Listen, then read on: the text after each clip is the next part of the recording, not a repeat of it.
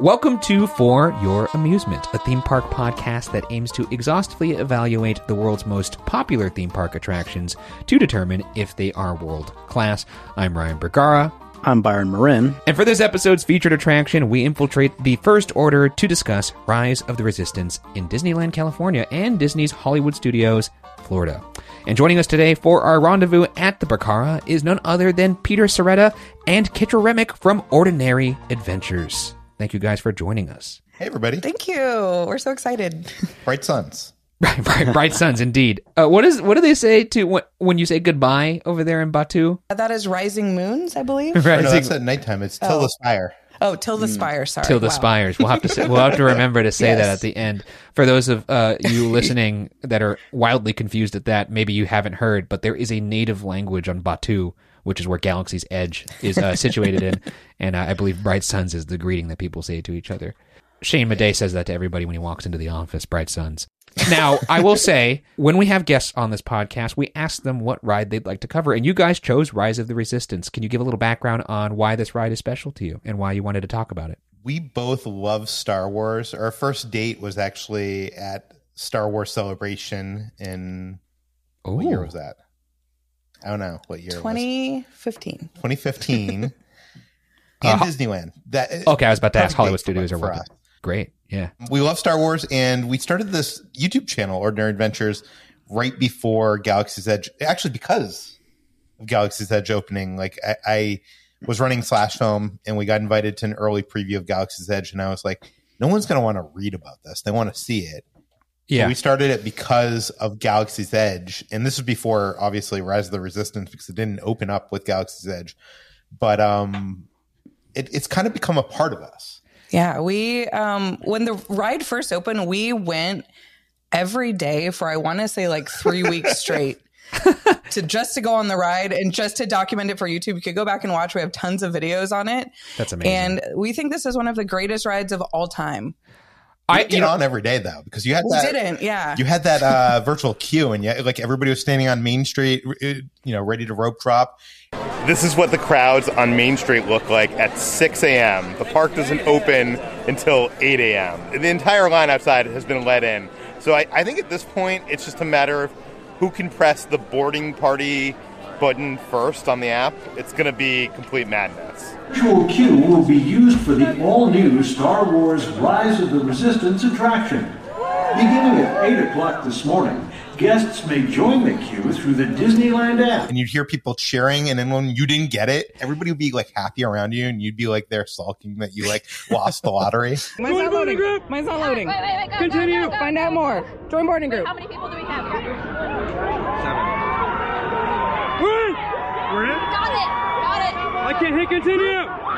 We're already in a boarding group. Group 35. I'm already in. Oh, yeah, it was like the Super Bowl, yeah. It's funny that you would say that because I felt bad. I actually had gone to Disneyland 3 times to try and get on this ride, and all 3 times had lost the lottery. No. And then the pandemic happened. And then, so I did not get on this ride until after the pandemic because I had 3 walks of shame.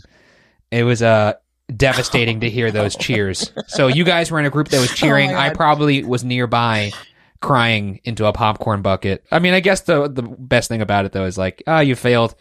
Guess you're just going to have to be in Disneyland now. So not the worst thing on earth, but, not ideal either.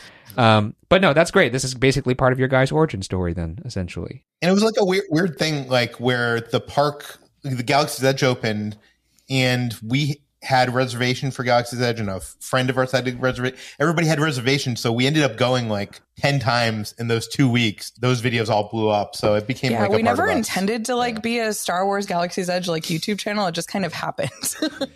I mean, this is easily one of the best rides of all time, and I hope we do it justice. As you know, we do have a silly little rubric, or maybe you don't know, there's a silly little rubric at the end of this episode, which you could all stay tuned for, in which we will decide if this is a world-class... Pass. All right. I'm glad that you're taking it in stride, and you're gonna treat the tests fairly, Peter. With that, let's go ahead and jump into some history, Byron. And May 25th, 1977. we're going way back. Oh, Holy shit. we're going way back. We're going over 40 years back. May 25th, 1977. George Lucas unleashes Star Wars upon the world, breaking box office records left and right, in addition to spawning one of the largest movie franchises of all time. Before you go on, do you know it opened the same weekend as Star Wars? No way. No way do I know. I don't know. A movie that got beaten into the ground on this attraction. Wait, what? Whoa. Wait a second. Okay, let me think. We should have known that Peter would come up with a movie question off the bat. That's right. For those of you who don't know, Peter was the founder of Slash Film, a popular film publication. I think you're taking the question differently than I think what I meant it. Which attraction opened the same weekend? I thought you meant which film opened beside it. Oh, that's good. Okay, so 77. That would have been because it wouldn't have been Mr. Toad. It would have been Space Mountain. Space Mountain, yeah. That's wow. Well, now you're talking our language. That's right. It was quite the intergalactic weekend. Wow, that's crazy. Oh, that probably helped it quite a bit. I wonder if people actually thought that had anything to do with Star Wars, and there was some synergy there. Huh. I wonder. Who knows? And then when Space Mountain opened, that broke the weekend attendance for Disneyland for that weekend. It had nearly 200,000 guests over that course of that weekend. Do you know who was there the opening day of Disneyland? Opening day of Disneyland or opening day? George Lucas. Well, yes. He loves it.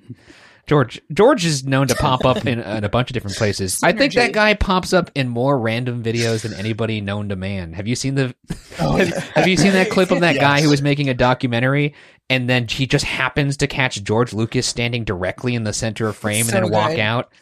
I can't believe that wasn't planned. It's like some French documentary, right? It's insane. Anyways, continuing on, Byron. January 9th, 1987, Michael Eisner is CEO of the Walt Disney Company and uses the relationship he built with George Lucas during his tenure at Paramount Pictures to bring a groundbreaking Star Wars experience to Disneyland Park in the form of Star Tours, which was accomplished via the collaboration of Lucas, Industrial Light and Magic, Tony Baxter and the Imagineers, and executed with the help of military-grade flight simulators, creating a revolutionary ride experience. July 22nd, 1994, Disney MGM Studios gets the Twilight Zone Tower of Terror, which introduces a groundbreaking ride system of its own, via the help of an elevator company being instructed to do the opposite of what elevator companies should be doing, making people drop. In addition to falling faster than the speed of gravity, riders are treated to a trackless ride system accomplished with the use of magnets following a tiny wire on the floor. This system was introduced in 1982 with Universe of Energy at Epcot and used again in 1989's The Great Movie Ride, respectively. Implementing this ride system into Tower of Terror allowed ride vehicles to enter and exit multiple elevator drop shafts as if they had a mind of their own. Wait, hold on. Before we go any further here, I'm just curious. You guys are the Star Wars folks here. What the hell are they going to do with Star Tours? It's so, I don't know. It's so weird. Very strange. I don't like that. My brain doesn't like that there's a Star Wars attraction in Tomorrowland and then we have a whole land. But at the same time, I don't want them to ever get rid of that ride because I love that ride. So. What I would love for them to do, they wouldn't do this because this would involve a lot of money and it's not worth it for them, is to relocate Star Tours to the entrance of Batuu, and that way, like, you go on Star Tours and then you land in Batuu and you get off and you are there. That's great. Yeah, kind of like the Hogwarts Express, because it is like essentially like a travel spaceport. But we're not here to talk about that. Anyways, continue forward, Byron. September 4th, 2000, Tokyo Disneyland opens Pooh's Honey Hunt. Unlike our Winnie the Pooh ride here in the States, Pooh's Honey Hunt introduces, what we refer to today as the world's first trackless dark ride system, because unlike the previous iterations of this ride system, the ride vehicles are no longer guided by a wire, but controlled in real time via a massive central computer system that dictates movements based on wireless transmissions sent by sensors planted throughout the quote-unquote layout of the ride. Wait, that's the puck, right? The puck system? Think of it as like small location, like GPS, like GPS on a much smaller scale. Oh, so it's basically telling the big computer in the middle, oh, this is where, it's triangulating and showing where the ride vehicle is. And then the computer's then telling the ride vehicle, do this because you're here, or, I mean, I'm not a freaking expert I didn't design the ride, but I mean, if you guys have any extra insight there, by all means. Well, we just went to Japan and we actually did Pooh's Honey Hunt, and it holds up. Like it's amazing how old that ride is. Wait, I haven't been on it. I haven't been on it. I've ever been on. I have not been on that ride. No spoilers. No spoilers. No spoilers. No spoiling. But I will say it is amazing. Pooh's Honey Hunt. I'm So right good. there. I'm right there with you. It's an incredible ride. Of course you like it, Byron. That's your nickname, Pooh Whatever. Bear. All of our friends call Whatever, Byron dude. Pooh Bear because he lumbers around and he looks for tasty little treats. I love that. But Japan's like 20 years in the future because we didn't get this technology until like 19 years later. Oriental Land Company had ridiculous budgets, so they were Spared able no to- expense. They were able to really go heavy on the development.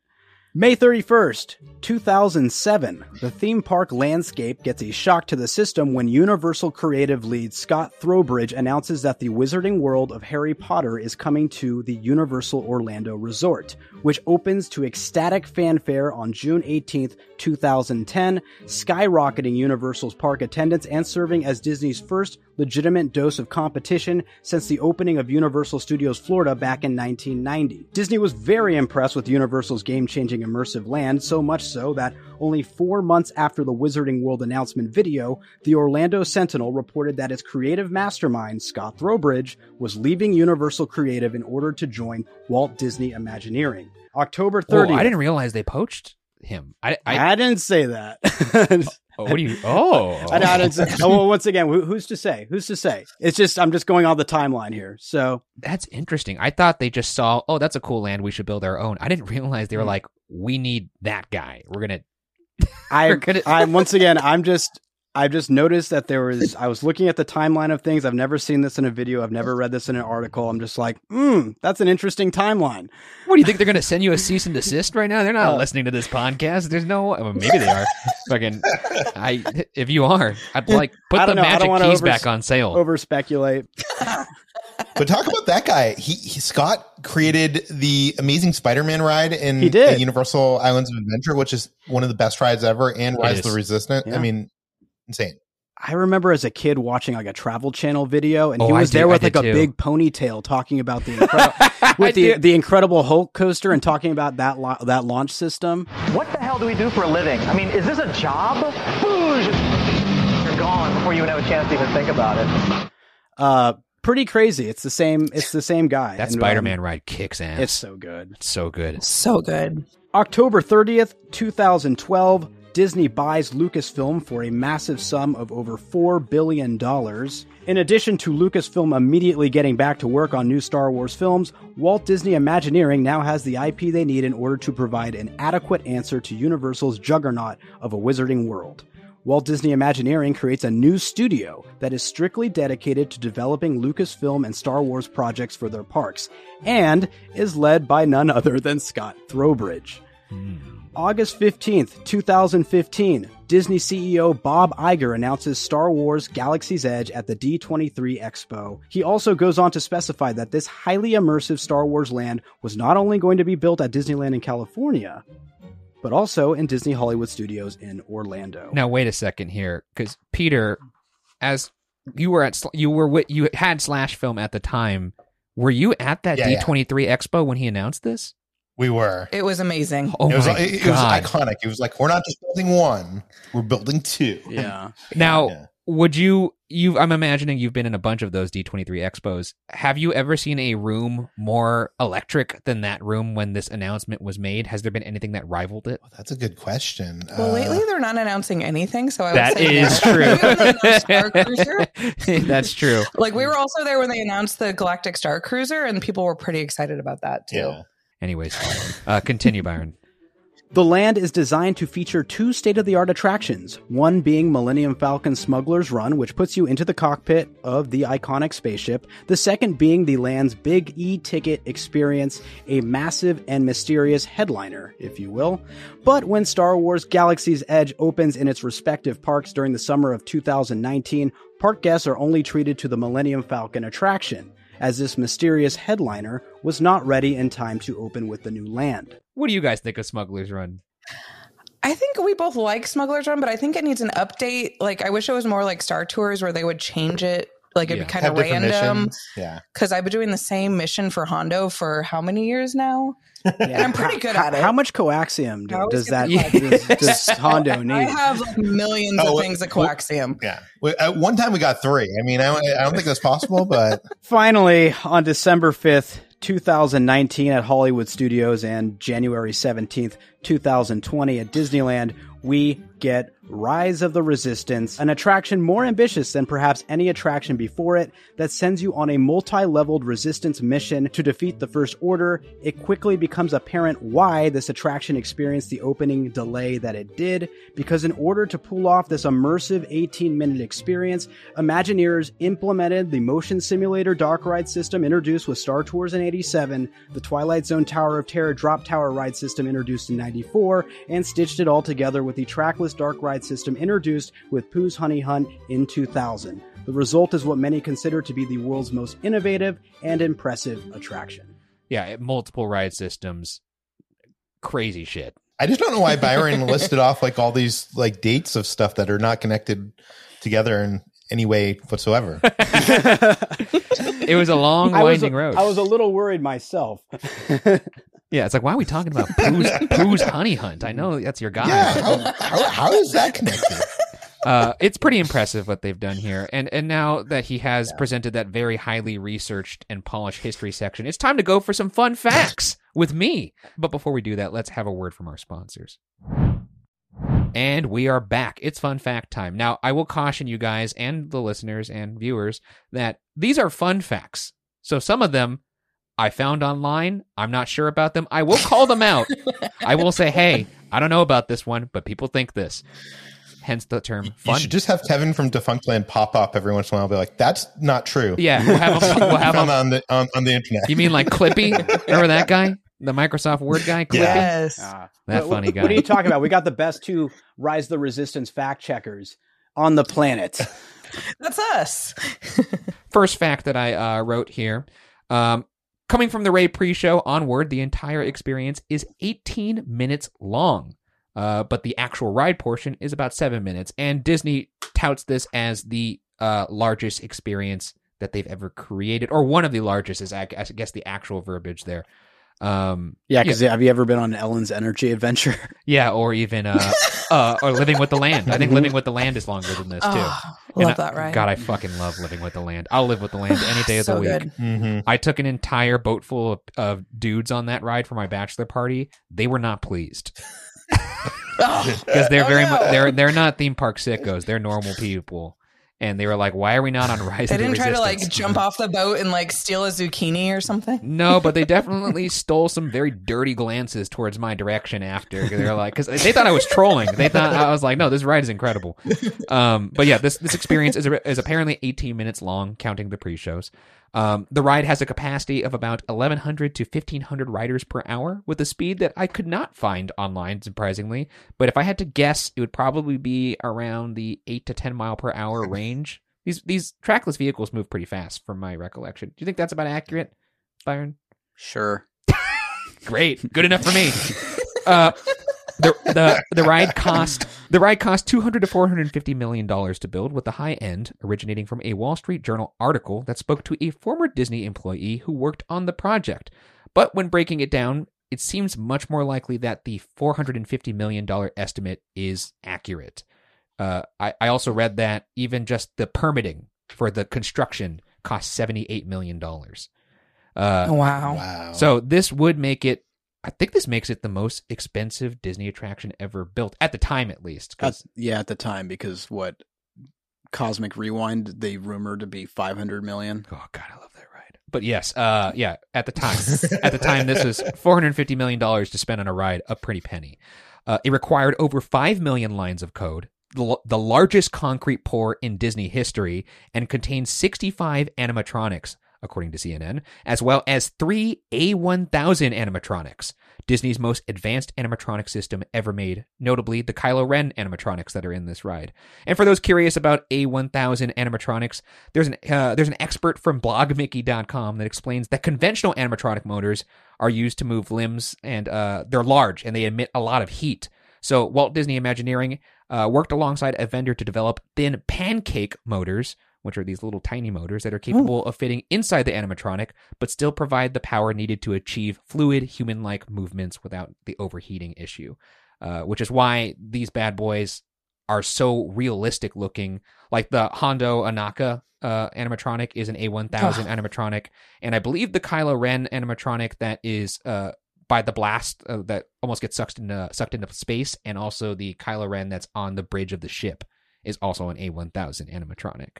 Really cool stuff. They've gone a long way with these guys. I remember when I saw the Hondo animatronic, I legitimately thought that was an actor when I first walked in. I don't know if you guys had that same reaction, but I was so impressed by the fluidity of the movements of that bad boy. The scenes in the ride were shot between The Last Jedi and Rise of Skywalker. I think some of it was shot during Last Jedi and some of it was shot during Rise of Skywalker, which is actually when this ride is canonically supposed to take place between the two films. It's, I guess it happens right after, I forget the name of that battle in Last Jedi. It's like the crate battle. Is that what it's called? The crate, yeah. I think the whole land is technically like supposed to be between that time frame. It's a moment frozen in time before tragedy, if you will, because I unfortunately did see Rise of Skywalker. I'm actually curious, Peter, did you like Rise of Skywalker? This is probably a bad question. We both love Rise of Skywalker. I didn't hate it as much as... Listen, I didn't hate it. She loves it. The whole sequel trilogy is very special to me. We started dating right when Force Awakens came out, so and we were lucky enough to go to all three of those premieres, and I don't know. I feel like they could have done a better job, a more cohesive, the directors could have talked to each other and written a better story. Yes. So I don't know, but I didn't hate it as much as everyone else, but I'm sorry. Don't cancel me. I know. Wait, I'm sorry. Kitra, you just basically said, I think they could have done a better job telling a story, but I think other than that. No. Listen, I'll say it better. But I don't hate it, but I enjoyed it. I thought it was great. I'll say it better than her. I think J.J. Abrams with Force Awakens established one story, and then Rian Johnson did another one. I'm not a Rian Johnson hater. I love Rian Johnson. We're friends with Rian Johnson. I think he took a swerve, and if you're making a trilogy, I think the Last Jedi should have been the final movie. I love Last Jedi. That would have worked better as a final movie than. I don't know. I just feel like there were some choices made in Rise of Skywalker, but I did like it. I haven't watched it in a while, but you are backpedaling now. She loves Rise of Skywalker, and somehow Palpatine returned. Anyways, yes, we're gonna move on. I'll just say this: Last Jedi kicks ass. I love Last Jedi. Rise of Skywalker could have used a refund, but the Force Awakens is actually my favorite. I love Force Awakens. I like Force Awakens as well. I'm right there with you. Force Awakens for me. But Last Jedi has a lot going for it. It's got the porgs. It's got shirtless Kylo Ren showing off those pecs. Thick Ren. That's true. Thick Kylo. Rise of Skywalker has Babu Frick. So, just got to say. That's very true. We got Babu Frick. Yeah, but it doesn't have greased up Adam Driver. Anyways, trivia time. Kiss. Do we have any guesses on how many stormtroopers are in the hangar bay of the Star Destroyer when you step out of that transport? This is like guess how many jelly beans are in the jar. 100? No. You said 70 animatronic, so I'm guessing 60. I can't do math. 60? 49. Byron's the closest. It is 50. Damn. And some of them are animatronics. Okay, Not all of them are animatronics, but some of them are animatronics in that their heads and hands move. It's an amazing scene. The scale of the attraction is massive, obviously. The show building is one of the largest built in Disney history at 165,000 square feet. The all-terrain walkers are full scale and stand at 72 feet tall. The hangar of the Star Destroyer sports a 100-foot widescreen of outer space, as well as a full-scale TIE fighter. The attraction uses the same trackless technology utilized in Mickey and Minnie's Runaway Railway, and like Byron mentioned, Pooh's Honey Hunt. Mystic Manor, Ratatouille. Exactly. And this works by vehicles moving on a programmed route using RFID pucks embedded in the floor to communicate position. It's called LPS, a local positioning system. Speaking of LPS, the cannons that move in and out also run on LPS. And I guess the idea here was to have the vehicles kind of cat and mouse, as Imagineers often said, around these moving cannons. However, I have never seen these cannons operational. They've been broken for a while. I think they've been broken for a while. This ride notoriously breaks down, and I think this is one thing that they may have disabled. It might have been causing issues. Yeah. I don't know. I don't know for a fact. I haven't seen it working once since the pandemic. I think it's probably it's got the Yeti treatment. It's on permanent B mode. It's just they're just stuck because I think because they run on the same LPS system, it got too much for that to communicate with the LPS system of the ride vehicles, and I think it just overloaded the computer. Also, I read that there's a lot of dead spots in Wi-Fi in the ride, and they tried to fix them, but still sometimes causes issues, which is why the ride breaks down all the time.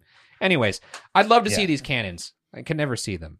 The projections of Kylo. Wait, can I say something about that AT-AT? Yeah. Can I say something about that AT-AT room? Yeah.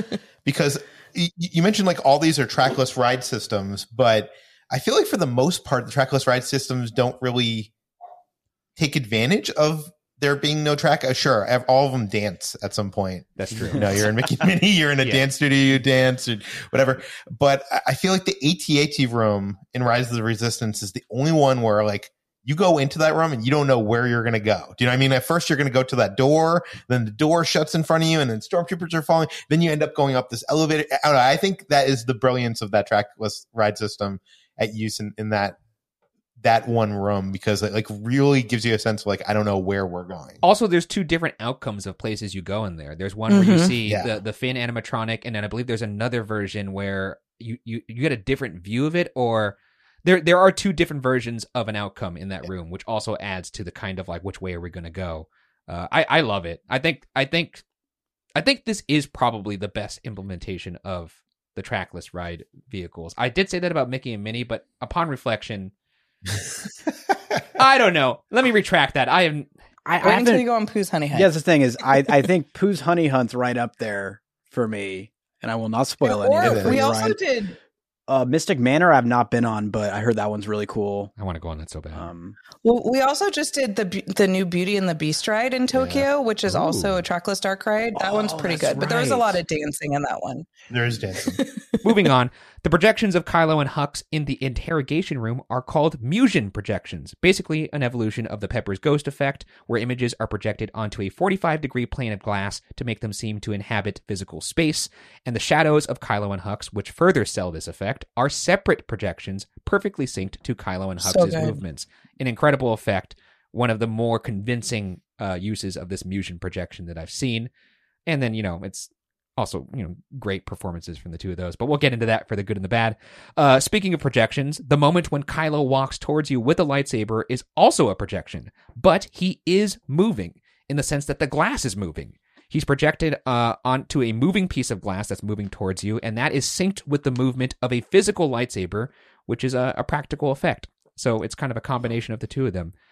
Imagineers developed all types of proprietary effects used in this attraction, like the fan-like apparatus used to create the illusion of a moving beam of light in the air to simulate laser blasts. And this is accomplished by... Have you guys ever seen those, when you were a kid, you would have a wand that would have basically fan blades on it, or even stringy blades on it, and you press a button and it would spin so fast that you could project words on it. Mm-hmm. That's basically the same thing they use to create these laser blasts, which I had no idea that's how they did. That's so cool. Because the blades spin so fast that they become invisible, but you can project something onto it. When you first step onto the large transport vehicle to go from the Rebel base to Bakara, you leave through the same door you came in, and yet you're now on the Star Destroyer captured by the First Order. This shocking effect is accomplished by the large ride vehicle being on top of a turntable. And the transport is just a facade that conceals the circular show building which you are inside of. You can actually clock this by looking at the ground as you cross the threshold. You'll see a circular outline on the border where the lines meet, which is... It's perfectly synced to the movement of the projections that you're seeing inside that little transport vehicle. Did you guys know that, by the way? Yes. Yeah, I'm curious. Well, it blows my mind every time. It blows my mind because everybody always looks at the other door. They think that's the door that's going to open, but then when the door that they came in open, it's so mind blowing. But one effect that many people don't notice is when you're in that shuttle, because they had to fit 3 shuttles on that turntable that you're talking about. Yeah. So there's 3 different. There isn't enough room to have the full ship. So when you're looking out the front of the ship and you see Lieutenant Beck, and then there's Nine Numb driving the ship. Yeah. Nine Numb isn't actually there. He's actually on the floor, and they're using a mirror to make it look like he's there in the front of the ship, if that makes any sense. That's crazy. Yeah, I did not know that. That's incredible. I'm going to have to look at that next time I'm on there. I would have never even guessed that that's a mirror. Also, I love that animatronic, I feel like too. Scott Trowbridge is a magician because there's so many different magic tricks and illusions in this ride. Just like so well integrated. It harkens back to Pepper's Ghost Effect, which was a magician trick. And last but not least here, my last fun fact. This is my personal favorite effect in the whole ride. I know it's simple, but I love it. It's when Kylo's lightsaber pierces the ceiling and cuts through the ceiling of the turbo lift. This is accomplished by having the route of the saber pre-cut into the ceiling and then having a layer rotate around to conceal the path. The lightsaber comes through an exposed hole, and then the layer rotates along with the saber to create the cutting effect. And the saber, if you look at the saber, it has that same kind of erratic display, the signature erratic display of Kylo's lightsaber. This is accomplished by the blade itself rotating as well as being paired with sound effects. So, like you said, it's just there's magic at hand here on this ride, and they really did think of every little detail except for making those cannons move. Which is just a classic Disney fan thing. Like, wow, they did all this amazing stuff. Would be sick if those cannons moved, though. But let's move on to current reputation. But before we do that, let's have a word from our sponsors. And we are back. Let's talk about the current reputation. Byron, let's discuss how popular the attraction is today. What are the average wait times of this attraction? Where does it fit within the landscape? And how do people generally feel about this attraction? Okay, so for any viewers or listeners that were around when this ride first opened, it was absolute mayhem in regards to getting onto. It broke people's hearts, as it did mine. I will bring up my experience in the first impression segment, but let's just say that within a matter of a second or two, if you did not hit that button, it was essentially like a lottery that within us, like you had to get to the park at the crack of dawn. You had to basically, as soon as the allotted time hit to try and join a boarding group, you had to hit the button on your app, and no joke, within a second or two, you knew your fate for the day. And, a fraction of the people got it. A fraction of the people had to go home pretty much, or just do other stuff in the park. But everyone was there to get on that ride. So it was a big mix of emotions. I know you touched up on that earlier, where you have a lot of people cheering, you have a lot of people really bummed out. I know you're one of those for a few separate rounds. So obviously this ride did not open with Star Wars Galaxy's Edge. So there was just so much anticipation for what was to come. So when people finally were able to get onto it, though, it did not disappoint in regards to public opinion at large.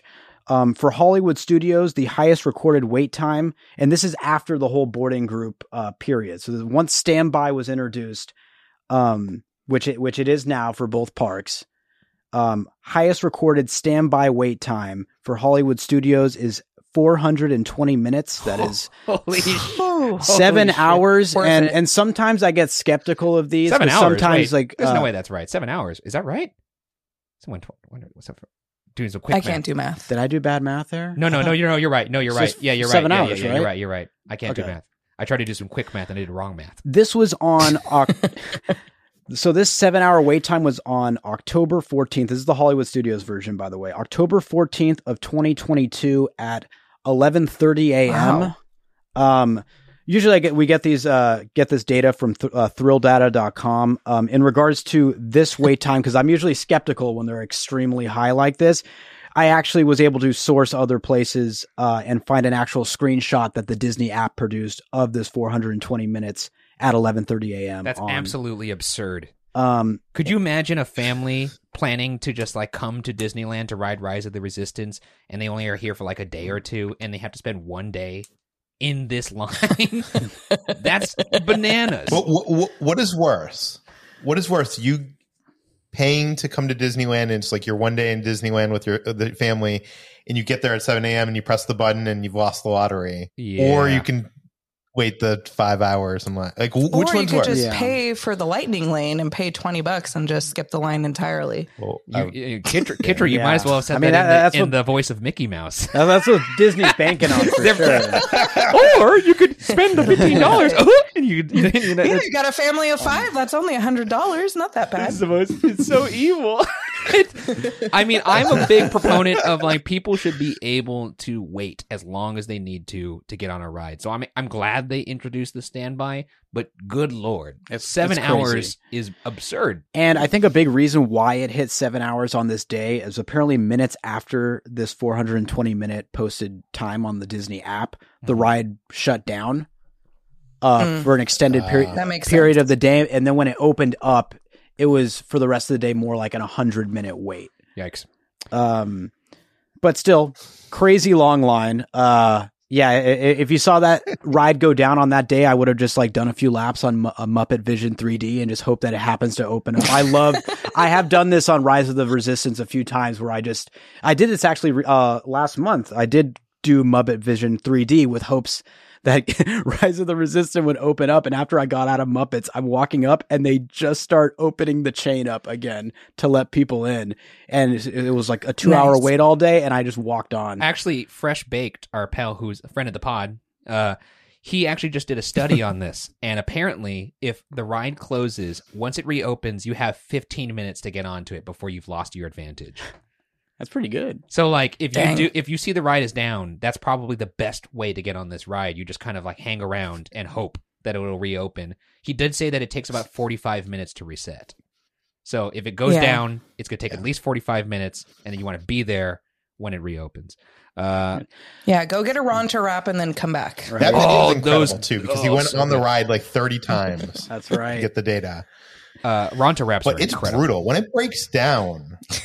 Like, because there is that drop and you have trackless ride vehicles, like there's this whole safety system that goes into place that the least it can be is like 40 minutes, like to do the entire reset. It is because of like safety protocols. Do you guys have a trick that you employ here at risk of giving it up to the public? Get on? Yeah, like do you guys go on rope drop it? Do you go on late at night? Is there like a particular time you've noticed that it's low in weight?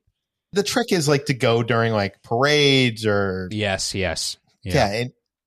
Firework time. I think it slows down. If you look on Thrill Data, I think it shows that it kind of slows down during those times. I'm not gonna lie, even seeing this at 45 minutes, I'm thinking that's a bargain.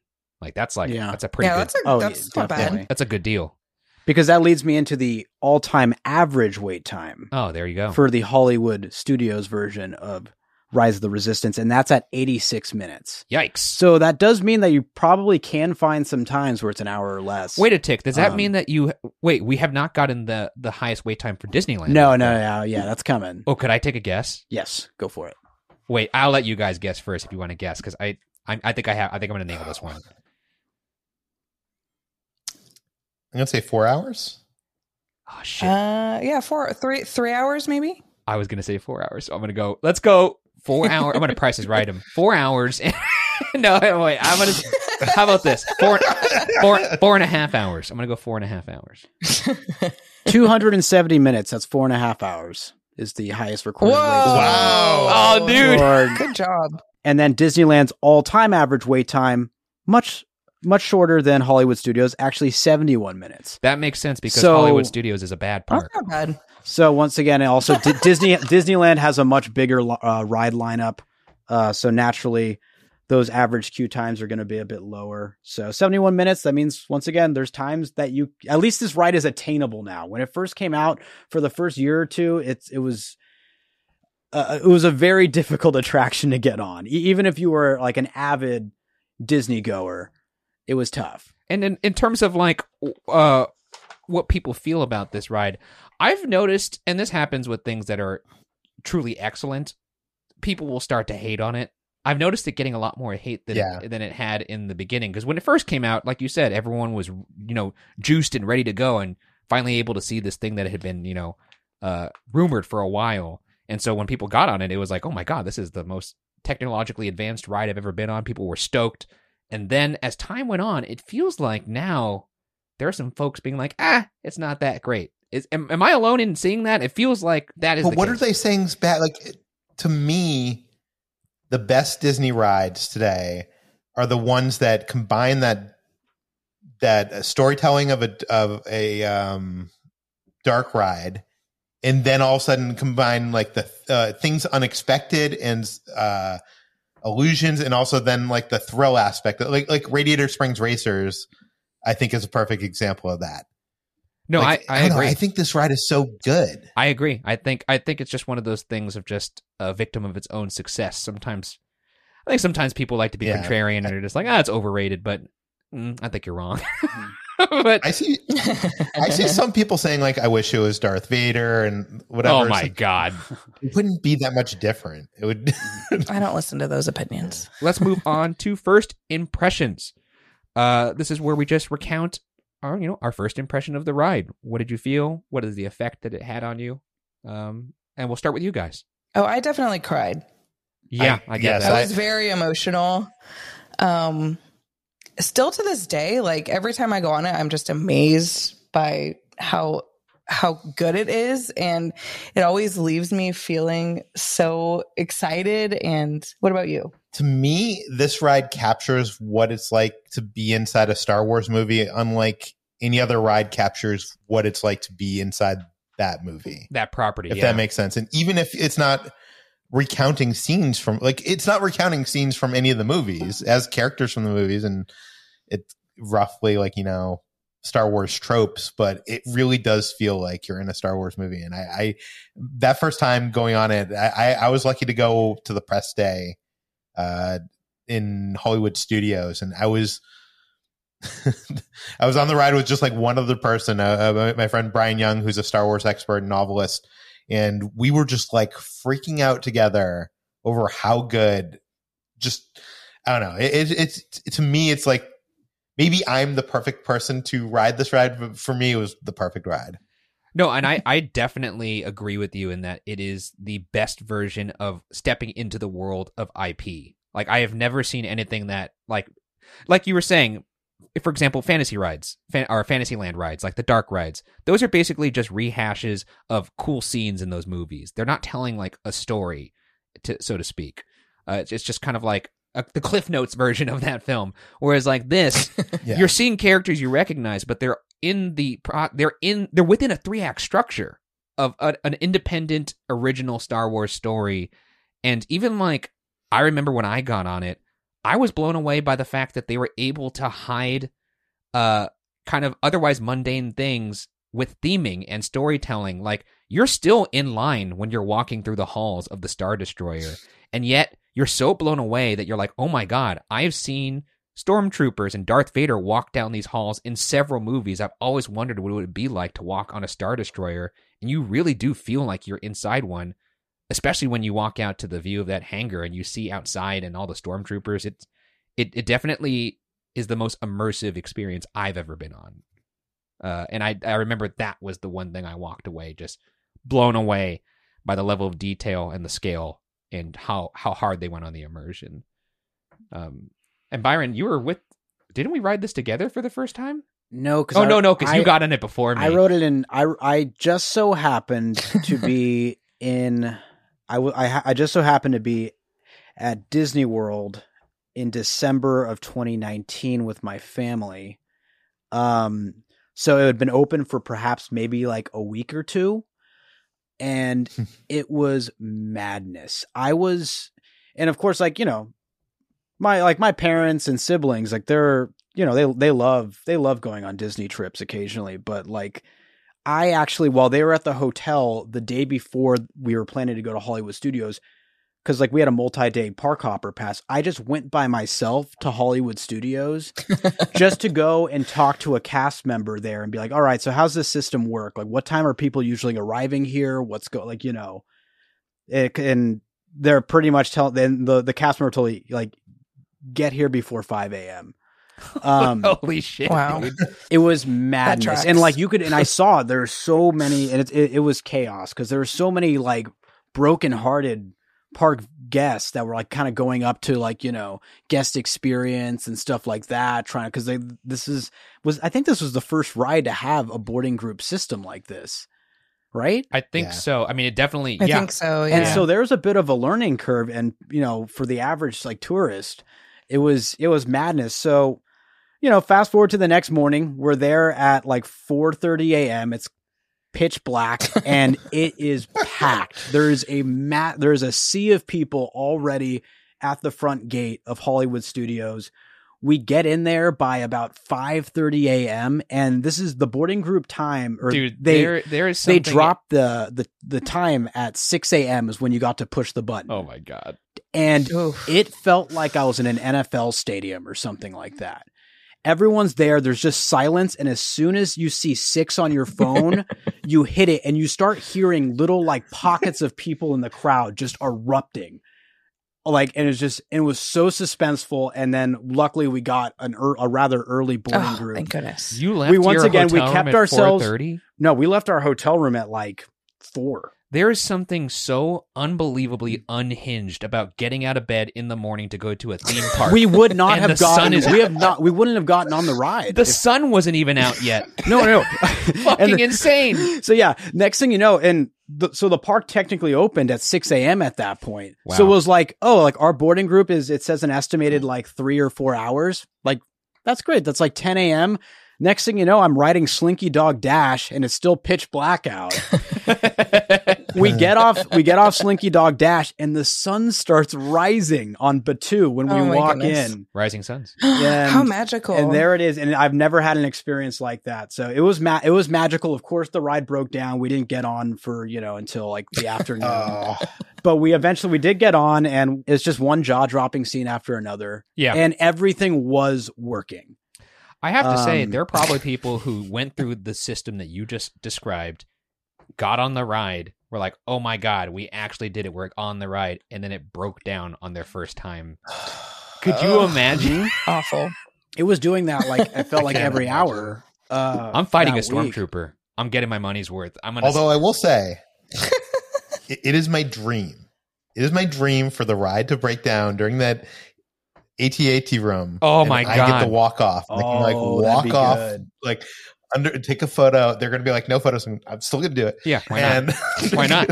But it's never happens. It only breaks down when I'm like in interrogation. I hope that happens for you. Because it also was a dream of mine to walk under one of those bad boys like Luke Skywalker on Hoth. Maybe climb it. Or what doesn't he pull? That's where he pulls the move with the wire and he fucking trips one of those. Anyways, let's move on to the good and bad. But before we do that, let's have a word from our sponsor. And we are back. All right, let's go to the good and the bad. What are the good and bad things about this ride? And of course, you guys could expand or add on to any of these. But let's start with the good. And I just wrote down a bunch of bullet points here. So first bullet point, the ray projection room. Totally, it's an amazing effect. That ray projection is sick. It's done with mirrors and screens, apparently. And baby, it's confusing. Otherwise, I'd explain it. But just trust me, they do with mirrors and screens. It's very complicated, but an incredible effect. And you gotta love seeing your guy BB-8 roll in there. An underrated animatronic in this, but I love seeing him roll around. You also see him in the X-Wing outside in a Poe Dameron ship. It's a little missed detail. That I don't know how. Yeah, by the way, a lot of people say that's Pepper's ghost, and that's not Pepper's ghost. It's a totally different It's completely different. It is literally a mix of mirrors and screens. There's actually a video that breaks it down, and even after watching the video, I'm like, I give up. It's magic. I don't care. It's just it's a projection. There, I don't need to know how every little thing works. And then even seeing Poe's full-scale X-Wing, this is just another way to kind of sell you into the world. And I think Peter touched on this earlier. That's the thing that I think this ride does better than any other ride, is that it doesn't use scale just for the sake of scale or to get your jaw to drop. It actually brings you into the story and traps you in the immersion even more so, just because I don't know what the actual scale of an X-Wing is or what the actual scale of an AT-AT is, but I have a feeling of what it should look like, and they nailed it, I feel like, in terms of like There was not one thing that I saw from the movies in real world in this ride that I was like, that doesn't look like how I thought it would. Every single thing looks exactly like I thought it would. Oh, totally. And I also get very excited every time I see Poe on that ride. I'm always like, yes, Poe's here. Well, who's not going to be She always excited? laughs whenever Poe tells her that she's a fine-looking group of recruits. Or whatever. He told that to me the last ride, and I still haven't stopped blushing. It's Oscar Isaac. He gives a smooth performance. I He gotta does. say, in regards to how, like, sometimes they kind of like, they cheese it up a little bit. I don't know. I thought he was. That's actually my next bullet. Honestly, Him and Daisy Ridley, yeah. Pretty decent on-ride acting performance from my boy Oscar Isaac here. I thought he did a good job. Most people phone it in, like they do, like their clear I'm on a theme park ride acting performance, but I actually thought Oscar Isaac kind of went hard here. The transport simulator, it's amusing, but my favorite part of it is Lieutenant Beck. It's an amazing animatronic. Oh, love him. He's the best. I love The his best. big ass You can eyes. get, like right in his face. Oh, I know, right? He's got those big ass eyes, and he's got his super swivelly chair. That's like really like it's all really good. Also, shout out to the much more subtle pilot animatronic. You actually knew the name of that guy. That really sells the realism. What was his name? Nine Num. Nine He was Num? in the original trilogy. Oh shit! Nine Num. That well, Don't ask me to spell it, but yeah, his animatronic is it really sells the realism of that transport vehicle because it's very understated. It's just kind of in the background. You almost don't even realize that he's there until Beck points him out. But it just sells the world so much. The aforementioned transport gag that makes you believe you've been captured, incredibly effective. I went on this ride for the first time with not with my wife, the second time I went on with my wife, and I did not tell her anything about this ride. And she knew that there was pre-show room. She knew that the experience was long.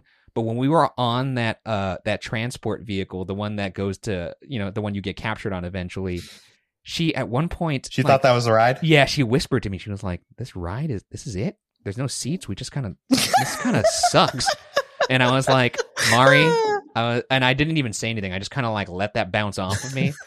And then the door opens. She expects, all right, I guess we'll just walk off the ride and go to the exit, and walks out onto the hangar bay of that Star Destroyer. And she so funny. Produced a noise I have never heard her produce in my entire life. She just went, "Whoa!" And every time I get on this ride, there is somebody in that room who has not been on the ride before. Mm-hmm. And when that reveal hits, they lose their minds. And it's amazing. And one of my favorite things to do on a ride is to live vicariously through the experience of someone who has not experienced it. Mm-hmm. And in this particular case, you get it almost every single time because odds are there is a tourist on that little transport vehicle that doesn't know the ride, had a hard time getting on it. They're kind of pissed off. And then they walk out into that hangar bay and they're just mind blown. And it's satisfying every time. Next thing I wrote, stormtroopers are dipshits. We can all agree on that. But as a Star Wars fan, to see them fully realized like this, absolutely incredible. I mean, it's also undeniable that they're just cool looking. I think it's like one of the coolest character designs out there, stormtroopers. They can't shoot for shit, but, they look really cool.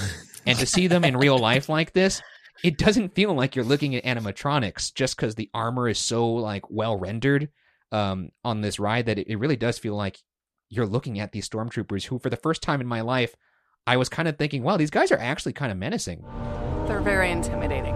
When there's a whole troop of them and they're standing there with their blasters and you kind of feel like you're trapped, I'm like, oh, I could see why people would think these folks are scary. But when you see them in the movies, you're like, these guys are like traffic cones. Just get out of the way. Well, they're not shooting yet on the ride. No, they're not shooting it. Even on the ride, though, they're not intimidating once they try. When you realize how bad their aim is. No, when they're shooting at me on the ride, I'm always like, all right, we're fine. You're not going to hit me. And then again, I've seen in Florida sometimes they'll have like an actual stormtrooper, like a character in a stormtrooper outfit, like along with the troop and walking around and stuff. So it like adds to that illusion of like, sweet. Wait, there's a whole really? troop of them being there. That's amazing. That reminds me of when they would I've hide. only seen it once personally. Oh, because they used to hide. There was a period of time, I think, like for an anniversary where they had scare actors. Well, not scare actors, but they had people in costumes in the Haunted Mansion. Like there was a knight that would move and things like that. So that's kind of cool that they would do that. I had no idea they did that. That's amazing. I hope I see it one day. In this room, also full-scale TIE fighter, as well as some good teasing of the ride vehicle, because we see the transport droid there too. I also love the First Order cast members being in full character, especially the ones with those funny little mics, the ones that have like the talk box. You know what I'm talking about? They have that little thing on their side. The thing that like referees in the NFL use when they announce like a penalty, they have those in this ride, and it's always super funny. Stormtroopers everywhere. They're like in the hangar bay. They're in the mid portion of the queue in the Star Destroyer. We already talked about how the Star Destroyer is just incredible. How it just kind of puts you into that world. I just couldn't believe I was walking through the hallways of one. This brings us to the interrogation room. I'm not gonna lie, I love me some Hux. You chose the wrong side, and now you will pay. I love that guy. Same. He's such a little douchebag. His delivery in that one line in Last Jedi, one of my favorite deliveries of the entire Star Wars franchise. It's when Kylo Ren is blasting the living shit out of Luke Skywalker, and I think he blasts him for like 30 straight seconds, and then Hux goes, "Do you think you got him?" It cracks me up every single time I watch that movie. And he gives a great performance here in the interrogation room. He's being a little stinker. I love it. And Kylo Ren, also really fun performance from him. That little, this also makes me laugh when there's a moment after he gives his little dialogue and he goes, "I will return to finish this personally." And then after he does that, he does this little like Vogue shoulder turn. It's like this kind of little prissy turn. And it's really funny, like the physicality of it. Also because I'm pretty sure that's not Adam Driver under that mask. I'm pretty sure they weren't able to get Adam Driver to record his scenes. So that's just a dude selling the physicality of Adam Driver. But look out for that moment. We'll put it up in the video version. A crack up. The interior queue being the halls of the Star Destroyer, I already talked about that. Incredible transitions on this ride. You know, we got the cutout of the wall in the interrogation room. You can actually hear the little audio cue of the Resistance, you know, talking about how they're going to get them out, and you know, before the wall actually gets cut out. Incredible storytelling.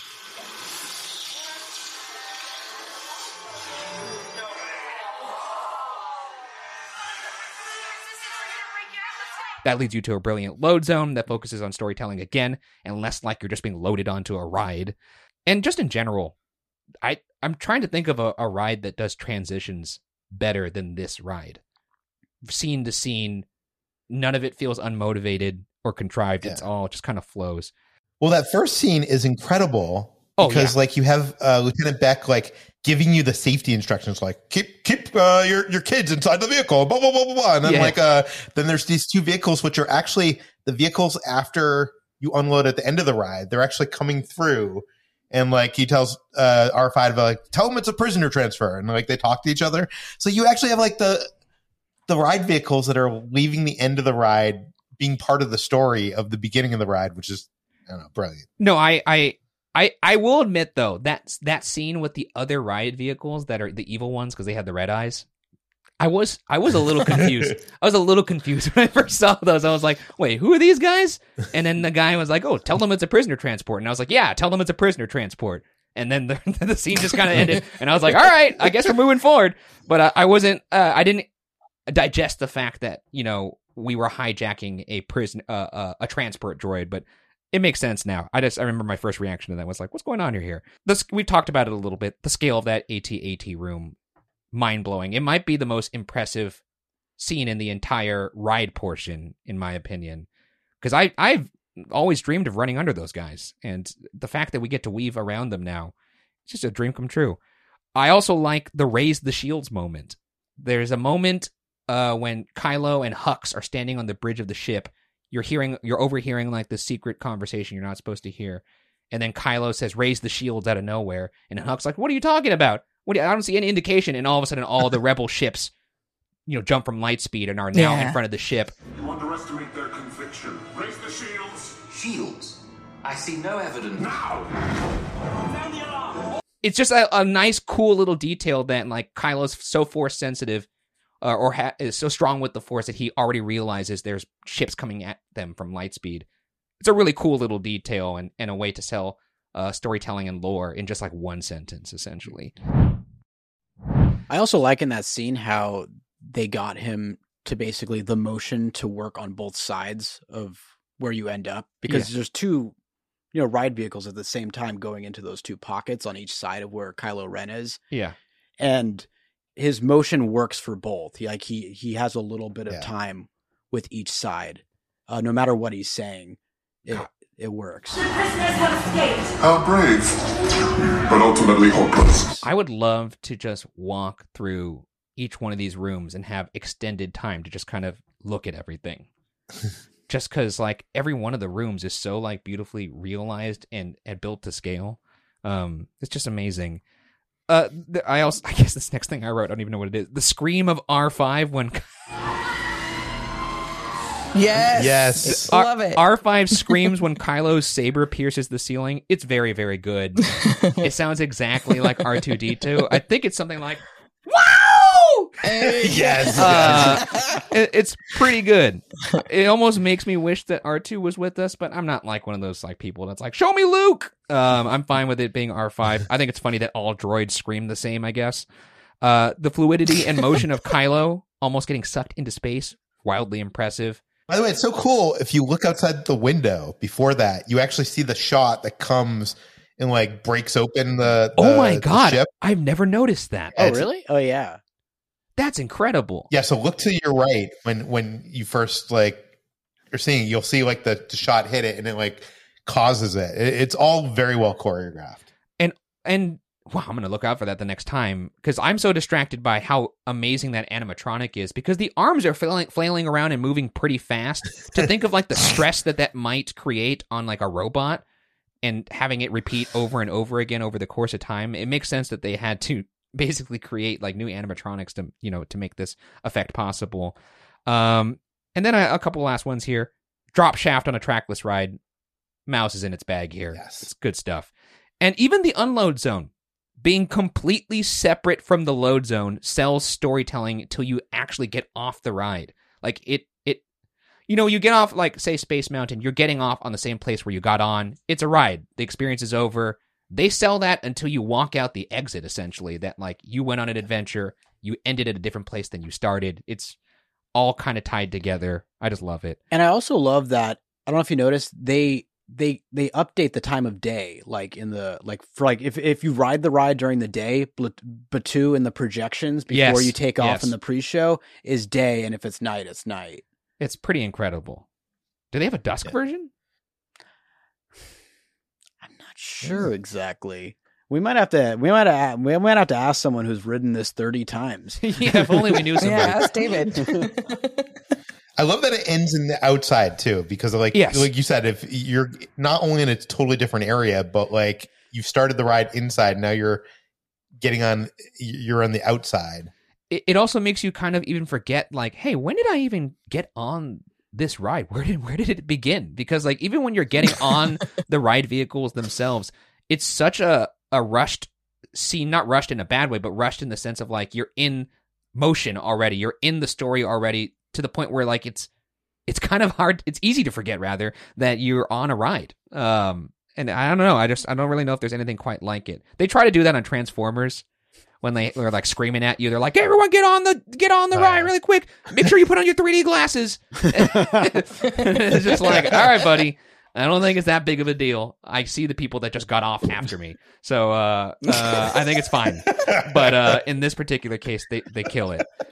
You guys have any things you want to expand on in that good list, or anything you want to add on, things you like or look for on this ride? One thing I love, and I don't think many people notice, is how this ride could either be in the story of Galaxy's Edge, it could be at the beginning of the story of Galaxy's Edge, or it could be at the end of the story. So what I mean by that is like you could do this ride and then you take that exit escape vehicle down to Batuu, and then that's why Kylo Ren is on Batuu searching for the rebel. Do you know what I mean? It could be that, he could have been on Batuu and then you go on the ride and then that's how he goes and catches up with them and stuff like that. So I feel like I like that it could work in the story of Galaxy's Edge. Yeah, your adventure in Star Wars, it could work either way. it kind of like that's a good speaks point. I didn't to even think like of that. the overall story that they were trying to sell. It kind of sells into that more so than other parts of the land where they kind of misfired. Like, yeah, I know there's not as many characters as folks would like, you know, based on like, I'm sure when they announced this at D23, they were like, there's going to be the most immersive thing. They're going to have, you know, performers all around that are having you partake in this, you know, unfolding story right in front of you.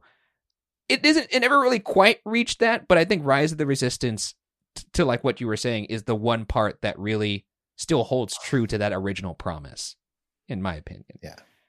God, I wish they made that fucking that ride where they were walking on the what was it, the oh my gosh, the Bantus, the the one you're talking about? Yeah, like I think they're called the Bantus. Bantha? The Bantha walker ride. Yeah, I want that ride. Looks great. That would have been so cool for kinetic energy of the I don't know land. what the capacity of that ride would have been though. It'd be garbage, absolute garbage. The one thing I wanted to say was the cast members. I often get asked, like, you know, if you were going to work at Disneyland, what ride would you work on? And the answer is either Jungle Cruise or be in the Star Destroyer and Rise of the Resistance, because those guys get to like have so much fun, play it up, be a character. It's great. Yeah. I totally agree. I would love to be one of the people in the Star Destroyer just to really go for it. And if you're having a bad day, it'll play off even better. Oh, yeah, I know. Yeah. Actually, I remember be rude as you want. I remember one time I was in the Star Destroyer portion. I had to pee so bad. And Byron, I think you were with I was with you. You were with me, and I was like, I can't hold it. I'm not going to last on this ride. I need to go to the bathroom. So I walked up to one of the cast members, and I was like, I'm so sorry. I know you're doing a bit right now. I have to pee. And then the guy was like, well, we'll see if we could, perhaps you may be able to hold it. And I was like, perhaps not. I'm going to piss my pants if we don't find a bathroom in about 5 minutes. And he was like, very well then. And he like walked me out of this door. And unfortunately, the door that he walked me out of was just the backstage area, was completely not themed. And he was still in character, walking around like chefs and stuff. and I was just like, damn, this is kind of a bummer. But you look, I peed. Wait, did you actually have to get to a bathroom in the backstage area? There was a backstage area where they took me to a bathroom. Oh, wow. So if you want to see it, you could ask, I need to go pee. And you just have to sell the fear in your eyes. Because he saw I wasn't joking around. Well, let's move on to the bad. There's not too many. First one I wrote here, I'm not a big fan of the Rebel Caves. I think it's a pretty weak part of that queue. I get that it's like selling a hideout, and it, you know, that's kind of what it would look like, but did it have to be like that much of a hideout? To me, it almost was like, we spent a lot of cash on the rest part of this ride and the rest of the queue. Let's just throw some like cave walls. I appreciate that there are like there's places to sit. Like they have like little benches. Yes. That so is true. That is true. Yeah. I gotta say, I really love how like beautifully inconspicuous it looks. That like you just keep, the further you go, they start like revealing little layer after little layer of it being a Rebel base. I think that's really neat. I could see it. I just wish there was a little less cave, especially since the rest of the queue is so baller. Like this is just kind of. I mean, look, we're nitpicking. Would you here. like them outside in a row of switchbacks? No, I wouldn't like that, because that's Byron, essentially but I would their just way of doing it. I would just like a little bit more. And look, I'm asking for a lot here. The probe droid scene, kind of weak. Like every time I see it, when they're like, "Oh, it's a probe droid. Make sure he doesn't see you," and then our car proceeds to sit there for like 10 seconds while we watch this probe droid kind of look at a wall. Like that always was just like, that probe droid could just turn around and see me, right? Like, it's so big though. Like I love how big it is. It is big. I wish it could turn around and like shoot like a laser, like scanning you, and you just narrowly avoid it. See, or something, that's what I'm like, looking for. It's just kind of like a droid looking at a wall, like it's in the Blair Witch. And then we're just kind of sitting there hoping it doesn't see us. Or if they got that like red scanner thing to kind of like just like go above your head or something, see, like in your direction. I'm just saying it doesn't sell it. You're lucky it didn't spot you. And I'm like, not really. We stood there for 10 seconds. I'm surprised it didn't see us. It's not like we're masters of espionage over here. There's a fucking car full of people just being like, all right, hope it doesn't turn around what it's made to do. The Kylo walking effect it doesn't quite land for me. I think it's good though. Good job, good effort. It just doesn't like. It's a projection thing. I'm not a projection guy. So that's just, that's just which moment is this? This is the one he drops down and starts walking towards you with the lightsaber. Oh, see, I like that. I think the inclusion of the practical lightsaber for me sells it. I'm usually not a screen guy. When I found out how that was achieved, I think that's when I was like, oh, that's pretty cool, because it doesn't feel like it's just a projection.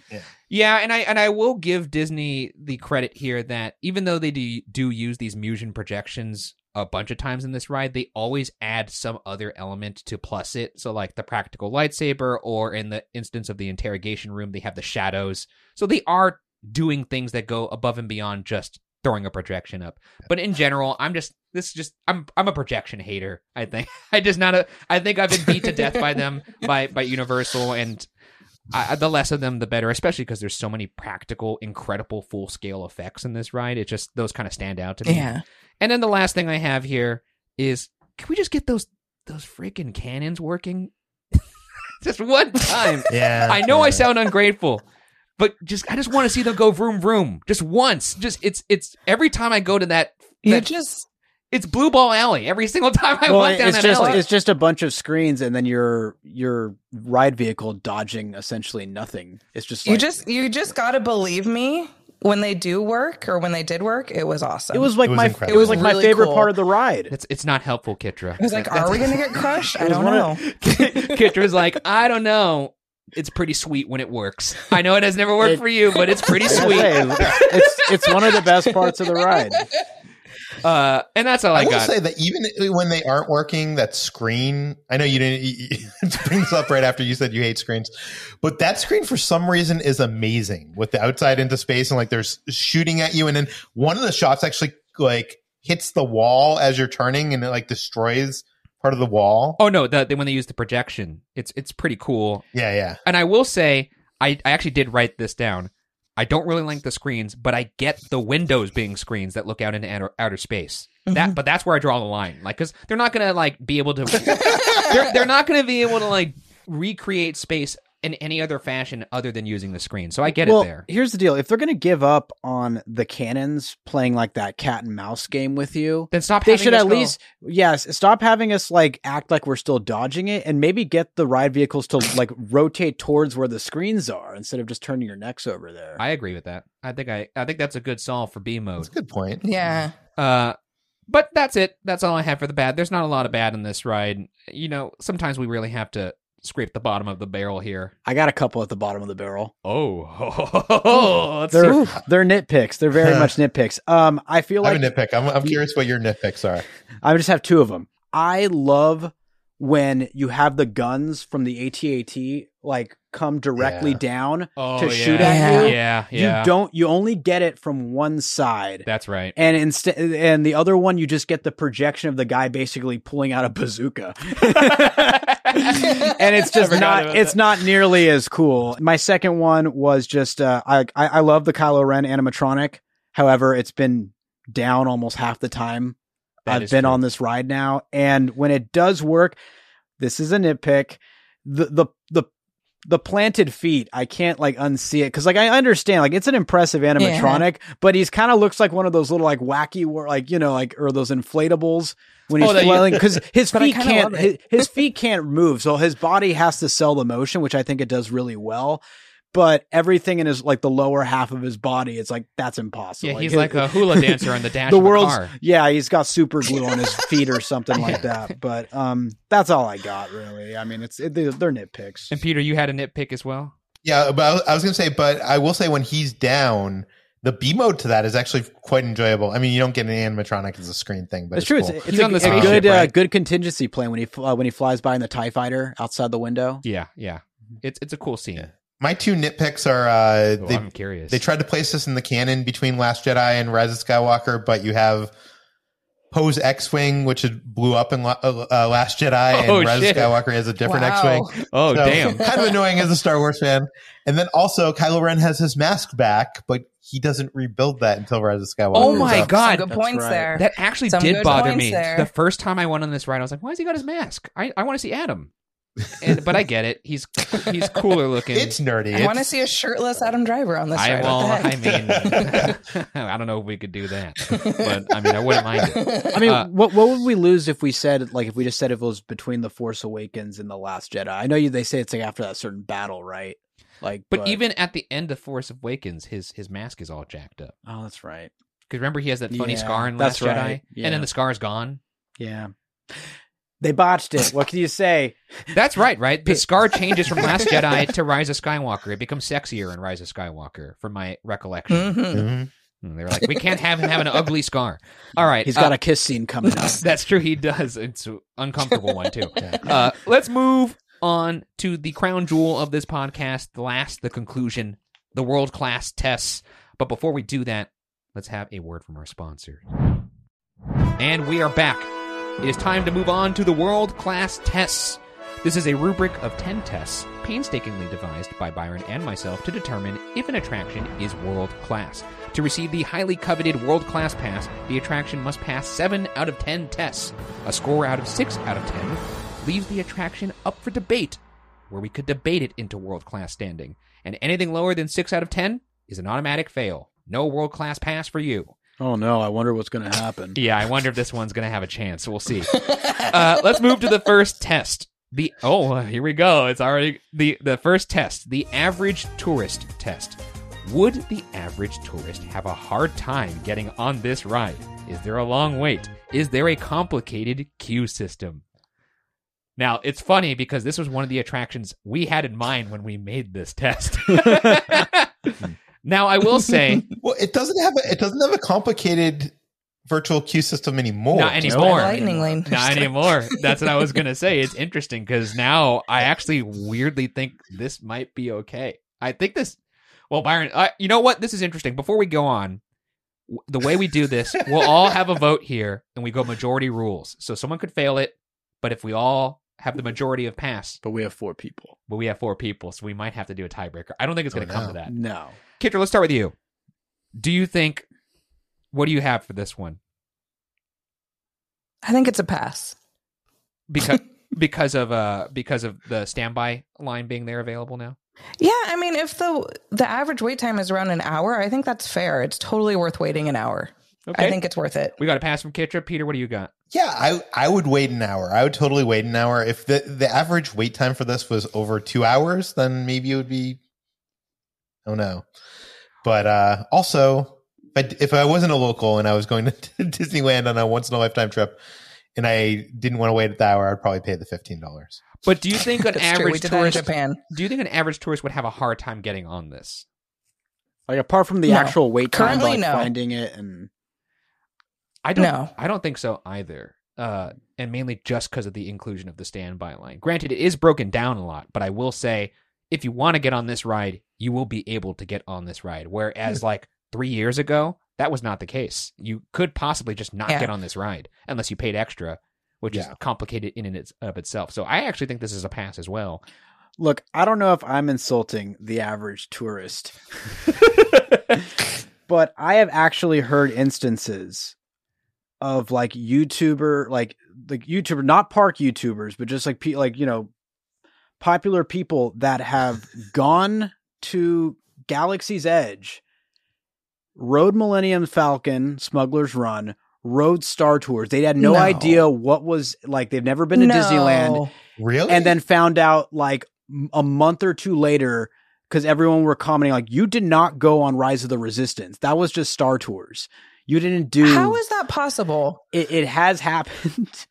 I've heard about that. I will say there is no sign. Like I love this like for immersion and everything. There is no. It's a very inconspicuous looking entrance. That's back true. there. It's supposed to be a rebel base. So if you actually do not do your research, and once again, like let's just say you're just like, this is your once in a lifetime trip to Disneyland, and you're not doing your research, looking up what rides they have. You're just walking around the park. You could overlook Rise of the Resistance, go on Smuggler's Run, because that's the big Millennium Falcon sticking out. How do they even find Galaxy's Edge? Maybe there's not a sign for Galaxy's Edge. Disneyland. And then Disney World, but that one I love Disney's entryway to Galaxy's Edge. I mean, that dunks on Hollywood Studios, which is like an IP dumping ground at this point. But so I'd say that combined with the amount of times this ride could be down, once again, like, are you gonna rely on the average tourist to be like, all right, I'm going to go get my Ronto wrap and I'm going to hang around here an hour because that's when it resets because I watched For Your Amusement and listened to Peter and Ryan tell me about it takes about 45 minutes to reset, or they say, that's all right, and they move on. So in those respects, I do give it a fail. I hear you actually made some really good points to the point where I actually was like, am I going to change my vote? But I still think most people know this is the ride you're supposed to get on. You see it in the commercials. It's like, what else is there to do in Hollywood Studios? No offense. It's like there's some stage shows. There's Tower of Terror. I could actually see how that's true. There's not I many see rides in that park. I could borderline pass it for Hollywood Studios. For Disneyland, I could see how you could maybe overlook it because Disneyland's lineup is so stacked. Yeah. But Hollywood Studios, they have a total of 9 rides there. I think it's a pass. I'm going to still pass. Well, I mean, it's still majority. It's still majority. But if I change my vote, it could have gone 50-50. That's true. So, but anyways, it's passing. That's 1 for 1. Let's move on to test number 2. Now, if we did this show 2 years ago, this is an absolute fail for the record. Oh, yeah. I would have agreed. That would have been true. Okay. That's funny because I wrote that test thinking of this being a fail. Yeah. Number 2 is we've already commented on this actually. Number 2, the Leslie Stahl test. Would you be willing to wait 60 minutes for this attraction? Personally, yes, pass. I think it's easy. It's an easy pass. It's one of the few rides that I've been on numerous times at this point and would still wait 60 minutes. There's only a handful of rides that I would do that for. Like I said, if I saw this at 45 or even in 60 minutes, I might still be like, that's a bargain. If someone I knew had never been to Disneyland before and this was their like one chance, you wait an I hour. would say wait 3 hours. I don't care. Like, get on the ride. Well, I wouldn't go that far, but I would say wait. If there was their one chance in their life to get on Rise of the Resistance. Okay, I guess, but by the lightning lane. By the lightning lane is yeah. But in this theoretical, is there a better? Is there a better ride to live vicariously through a new friend going to Disneyland? There isn't than this ride. There is not. If there was a vicarious award, which we should think about putting in because that's pretty good. This is the ultimate version of it because there are so many twists and turns and reveals that you kind of they lose their effect. Their efficacy kind of just dissipates over time with me personally because I know what happens. That goes back to 100% when I'm on the ride with somebody who hasn't been on it before and does not know what's waiting around the corner because I'm so stoked to just see their mind blown. And it's fantastic. I would tell anybody that to do whatever you have to do to get on this ride, including wait 60 minutes. So that's a pass. Looks like it's a pass all around. Moving on to test number 3. We're 2 for 2. We're on a good. I can't believe this is doing well. Number 3, the smartphone test. Does the queue of this ride have enough to keep you off of your phone? I don't know, Ryan. You really don't like that cave. I'm not gonna lie, that cave sucks. But well, I was gonna say, did you know that there's something called the Disney Play app where you could use your data pad? I did know about that. I have used it very briefly. You could use it. I dislike the data pad personally. I hate it. But there is a storyline for the queue of that ride where you could either pick if you want to be part of the Resistance or you want to be part of the First Order. Oh. And it actually makes the ride more, I wouldn't say more enjoyable, but like once you get to the ride, you've already done all these missions and you understand like what's happening. So it's a good way to kill the time. Like you help, Finn is up on on the Star Destroyer and you actually have to help him get a disguise, which he ends up getting the Stormtrooper disguise, and you help him like reprogram droids. So it gives you more context to like what's going on if you don't understand. I have to say, it keeps you on your phone though. Yeah, that's what I was saying. The ironic thing is that. Well, the thing is, like, I guess keeping you off the phone in the sense of like, are you so bored that you're like, I'm just gonna, escape this theming and look on Twitter or something. But that's the one problem I have with the Disney Play kind of whole thing is that. Yes, it does add an immersive element in that you are gamifying it, but at the same time, it usually will just take you out of it because you'll see notifications pop up on your phone. You're on your phone. Whereas like this is an obscure reference, but I don't know if you guys have been over to Ghost Town Alive in Knott's Berry Farm. Oh yeah, we love it. It's all physical elements you're dealing with. You're dealing with actors. You're dealing with a newspaper. You're not encouraged to look at your phone to play. They only do that during the summer, right? They do, but it's something that I wish Galaxy's Edge was more like. That's what I wish Star Cruiser was more like. Me too. Me too. Because Byron and I were also on the Star Cruiser, and we found we're spending so much time with our nose in our phone. This is odd. The data pad is sending us Slack messages to go back to the engineering room. And I'm like, I just talked to that character in person. Why is he messaging me? Yeah, exactly. But I think overall, this queue, other than the cave part, which I'm not a big fan of, we have the Ray room, we have the Bakara transport, we have the Star Destroyer. There are several elements to this queue that feel like attractions in and of themselves. So totally, if we're talking about an immersive queue that's going to keep you off your phone, this is a clear pass for me. The lines are blurred. Yeah, pass. In regards to when the experience starts. And I don't know, even like the cave and stuff, I just love watching those layers kind of reveal yourself, and you start getting the vibe that you are going on this mission. And they are satisfying. I buy into it personally. However, if you were in like a 3-hour line and you were stuck in that cave portion for like an hour and a half, I can't imagine that's a good time. Granted, it's air conditioned, so it has that. Be a little claustrophobic. It's air conditioned. There's benches. There are benches. If you're not counting the Ray on as part of the line, that I could fail it, but I think it's part of the line. Are we including it? Yes, as part of that's totally part of it. That's part of the queue. Yeah, because there's even a part where, like, when you're in the Star Destroyer, when they're like, "All right, stand on the red, stand on the blue," they're like telling you where to like actually queue up for the ride. So I do think that is part of the queue, in my opinion, and by that virtue, I think it's a clear pass. And seems like, Byron, do you agree with that? It's a pass for me, easy. Well, that's 3 for 3. I wonder if this is going to be one of our only 10 for 10s. We'll see. Moving on to test number 4. We're at 3 for 3. This is the Tony Stark test.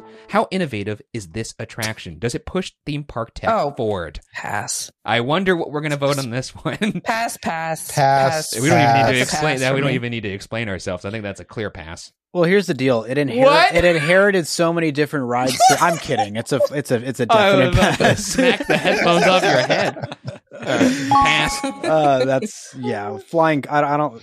Not many attractions get this strong of a pass. No, I mean, yeah. And even if it did use multiple ride systems that had been used before, no one's ever thought to combine all three into the same attraction. The amount of tech that probably went into integrating them all together to work in harmony it's nuts. I mean, I guess this has been used before, but like how fast the batteries have to charge on those ride vehicles every time they offload at the end, because that's what, like, when you get off the ride, it's charging.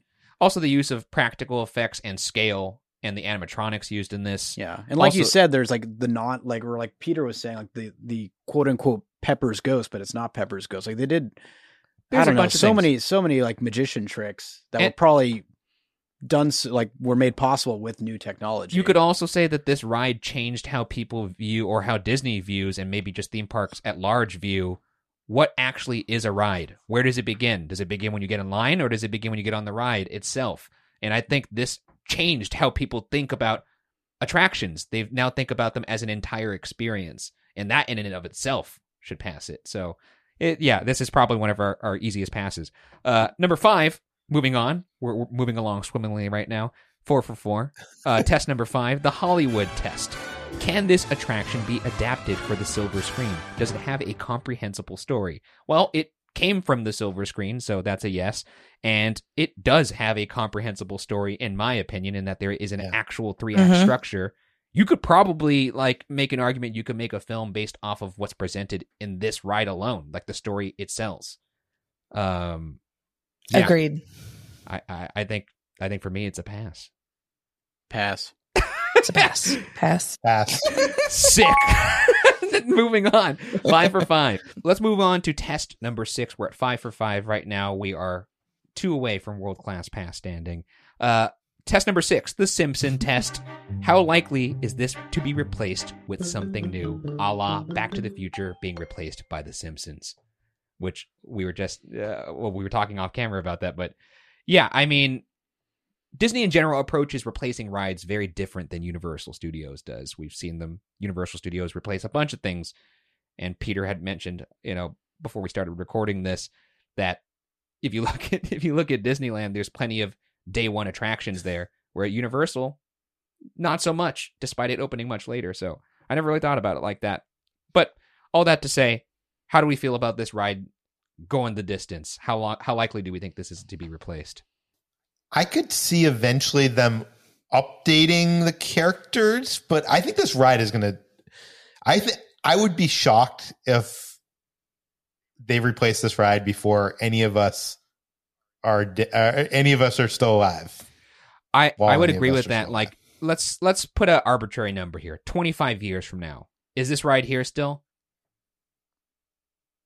I think so. I'd be pretty shocked if it wasn't. I think so, possibly with different characters, but I think so. I think with different characters. They bet so much on the sequel trilogy and like placing Star Wars Galaxy's Edge in the timeline that it is that I don't think, if anything, maybe they'll update it, but I don't even know how they would do that. No. Let's, just for the sake of argument, throw a monkey wrench in here. Let's say they stop making Star Wars films, which I don't think they're going to, but if they ever did, then do you think there's a possibility it would be replaced? Because that's usually what is the death knell for other things.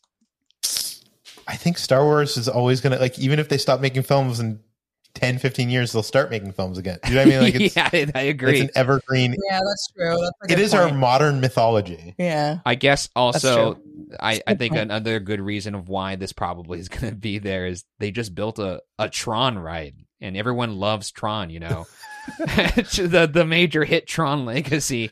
The soundtrack for Tron is so good, though. I love that soundtrack. That really makes the experience. It really rips. Well, I'm sure we'll talk about that one day, but I think for this one, I think it's not going to be replaced. It's a pass. I don't see enough people signing a Bring Back Thunder Ranch petition anytime soon. So, because I think you'd have to take away all of Galaxy's Edge if you were ever to get rid of this ride. I think, like Peter's saying, is like maybe some slight modifications with like characters or updated storylines within the Star Wars universe. But I think in terms of, as Kevin Persia would say, the bones, of the attraction and like it being overall a Star Wars experience with the name Rise of the Resistance, like I don't see it. I think it's a pass. I think it's a pass too.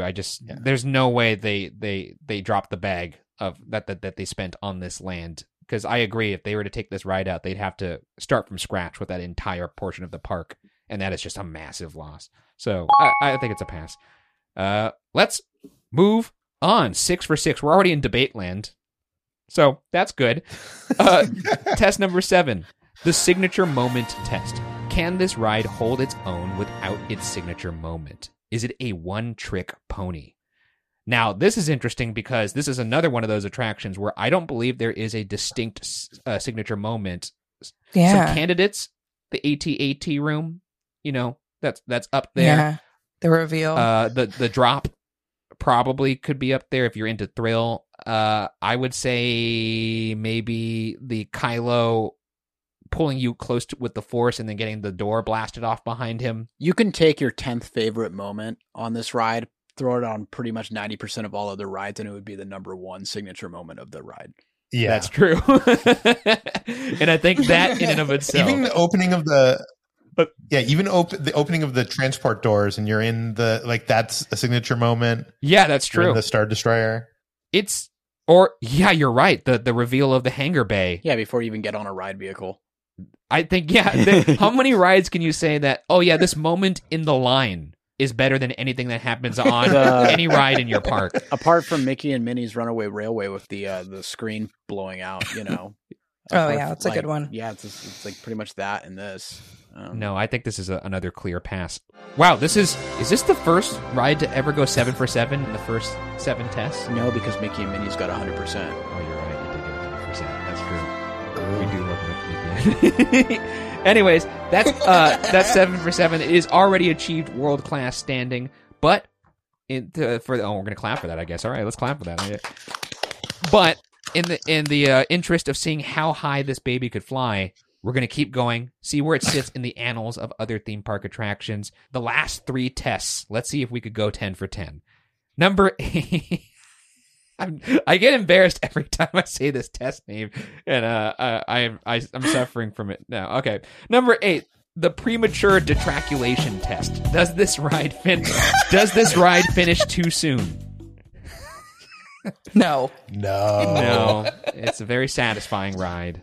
18 minutes, baby. 18 minutes is a long time. I can't imagine anyone's getting off this and being like, "That's it." You'd be an insane person. And that climax of. Yeah, that climax of the drop, and then you got your eyes on Beck. You found Beck, and then R5 gets, he's a hero, and then you get off, and you're like, so happy. It's like the best ending. It's incredible. I can't imagine. It's one of the rare attractions where I don't think I would like. There are some rides where I don't think it finishes too soon, but I also think, I could use it in a minute or two. Like I would add some stuff. I don't think there's anything I would add to this.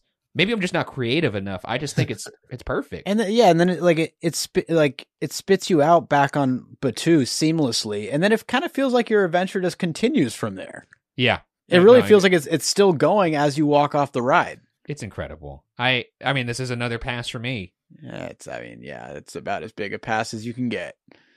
I'm going to assume it's a pass for you too. That's a pass. Pass. Yeah. Well, 8 for 8. Here we go. Test number 9, the exit hall test. Do you see people be physically excited getting off of this ride? Do they have that bounce in their step? Are they laughing? Are they clapping? Are they, excited?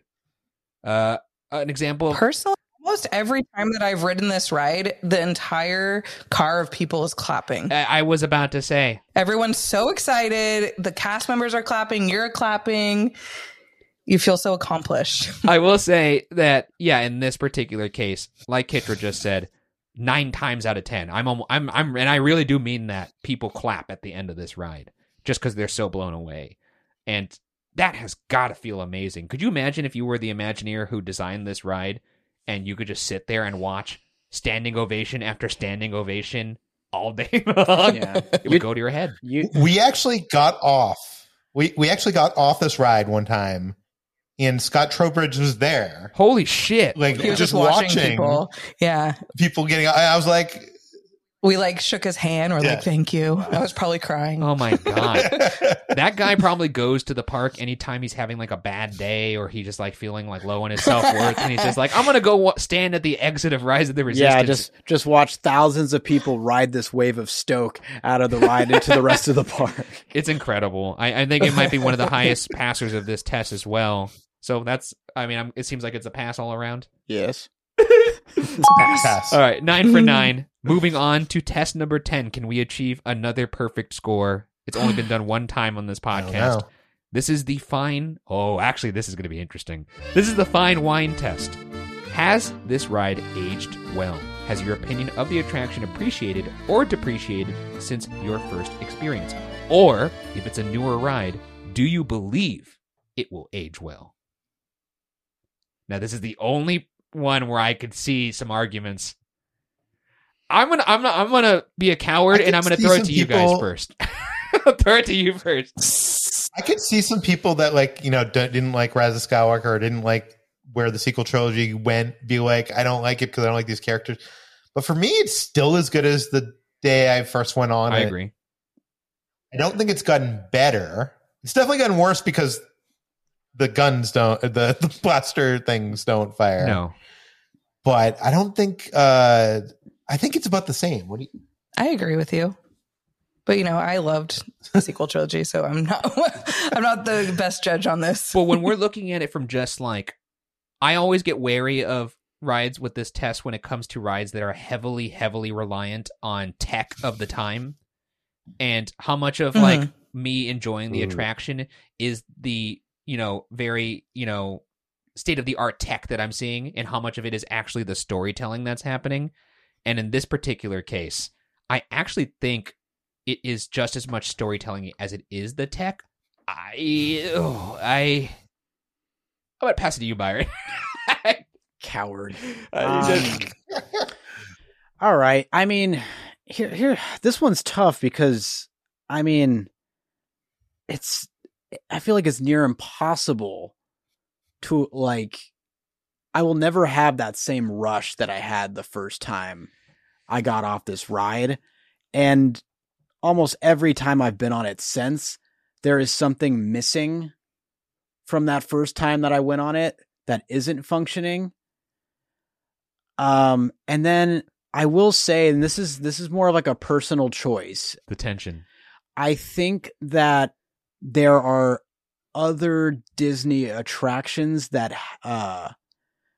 that hit me harder emotionally than this one. I think this is I always say this is extremely, extremely impressive, and it does feel like you're going on your own Star Wars adventure. I don't think any other ride pulls that off the same way. But there are other rides that I have not brought up in this show where my appreciation grows for them because that emotion still always hits the same, if not bigger, every single time I ride it. And I don't get that with Rise of the Resistance. Oh, I see. Are you going where I think you're going? I'm going. I feel like I'm the opposite. I'm going to go. Yeah, I'm going to go with, and I'm also, I could only imagine that in the years to come, there are other rides that are going to come out that are going to have these bells and whistles on a technological standpoint. And I still think Rise of the Resistance will be near the top in that regard. I think it's going to be, it's going to take a long time for any ride to best it in terms of all the things that it does. But I don't think it'll be as big of a standout going forward. And without that emotional punch that I have on other Disney attractions, I have to give it a fail.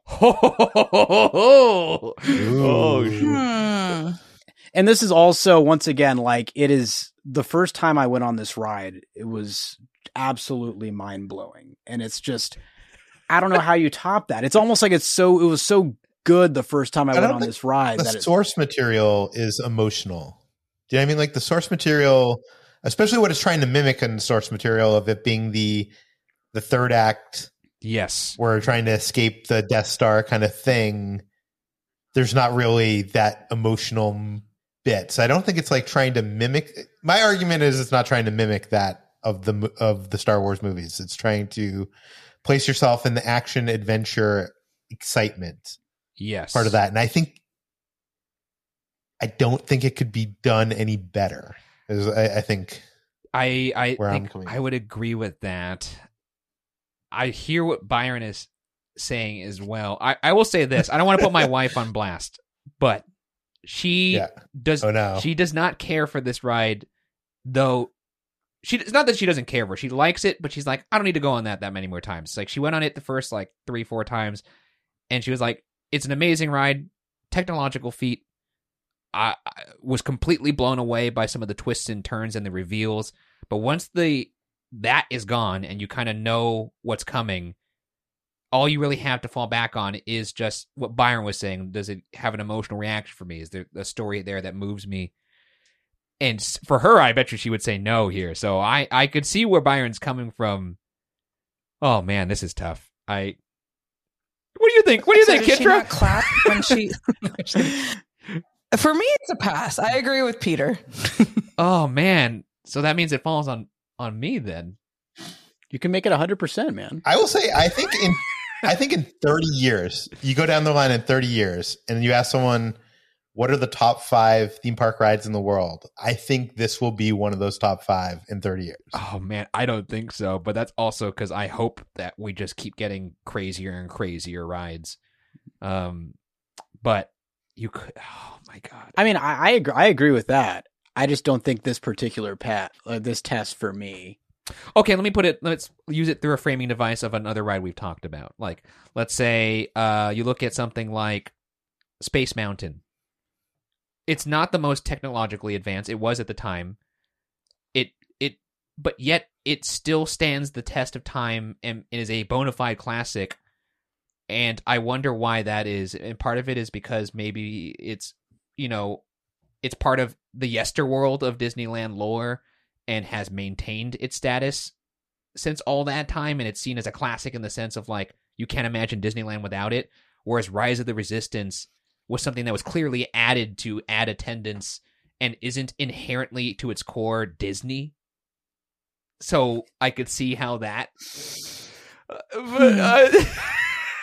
I can't, and the thing is, no, I see what you're saying. I can't see Peter and Kitra's face, so I could just hear like them breathing. The sighs. I was like, heavy breathing. And I don't know what to do here because well,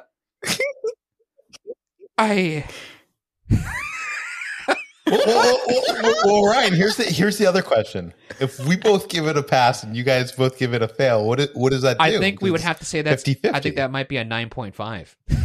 That might have to be a 9.5. I think we've never really had 4 people on, so I think that would have to be a 9.5, or we would have to ask Matt Rial, who's never been on the ride, which is not gonna. We have to phone a friend here. I think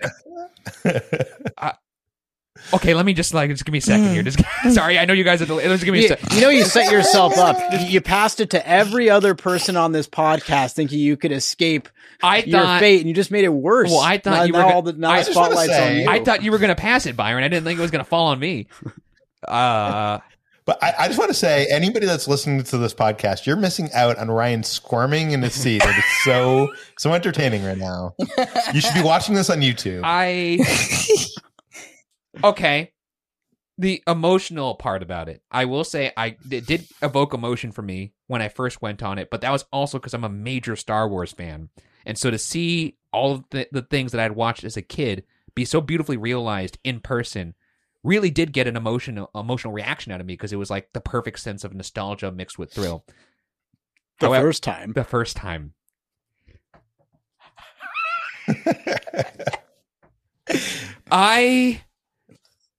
Does it really matter? Does it really matter? You invented this test. You invented the test. I think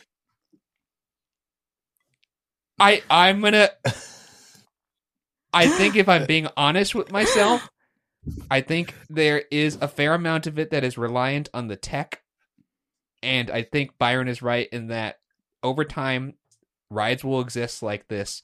It may take a while, but when they do, will this still be seen as something that stands the test of time? Oh God, I think I'm gonna go fail. I think I'm gonna fail it. Wow. I will say, and I already said this earlier, but like going back to Pooh's Honey Hunt, that ride is how old? And I still think it lives up. So like in my mind, I'm like, this ride what stands tech, the test of time. Not to keep this going, but what tech on this ride do you think in 20 years you're going to look back and be like, I picture you being like the kid in Back to the Future 2 and be like, you had to use your hand? It's like a baby's toy. Like what part of this ride is that? Because I already feel like trackless rides are overused. I would agree with that. Yeah. I would. But that's not the wow factor of this ride to me. It's not the trackless. I don't know. No, wait, no. Let me. wait. Hold on. No, that's actually a good point, because the wow factor me is the cannon's no longer working. No, think about it. Like, there are how many trackless dark ride vehicles already out there? There's at least 5 that I could think of off the top of my head. There's only going to be more, and yet this is still the superior one. And I think that's because the pacing is incredible. The reveals from show scene to show scene are spectacular. The scale is unmatched. I'm changing it. I'm going to pass it. 100%. I'm going to pass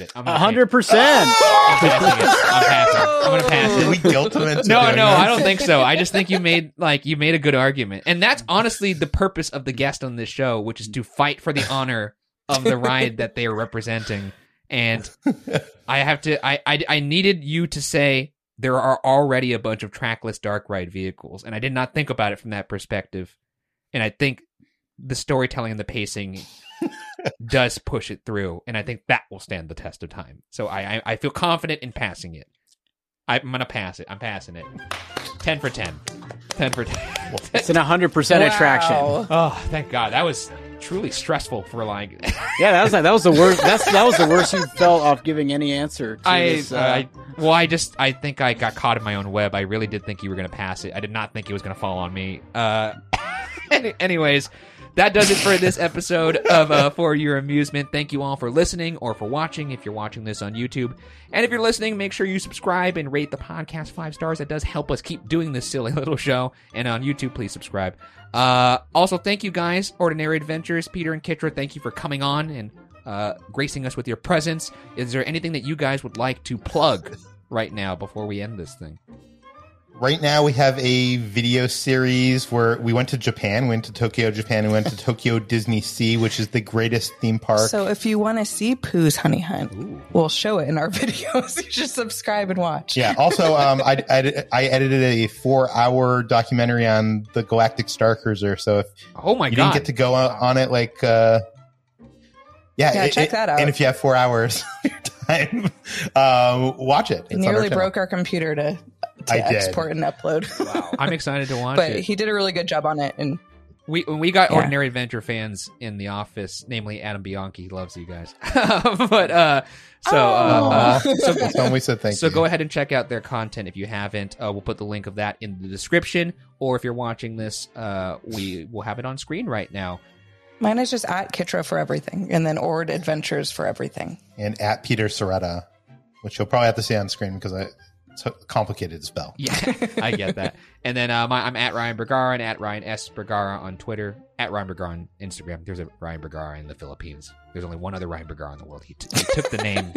What the heck? I have to kill him. Anyways, Byron's at Byron A. Marin, and then we're at FYI Pod and everything. But that's that. Thank you guys for coming on, and thank you all for watching. We'll see you guys next time. And maybe we'll have another 10 for 10. But for now, take it easy.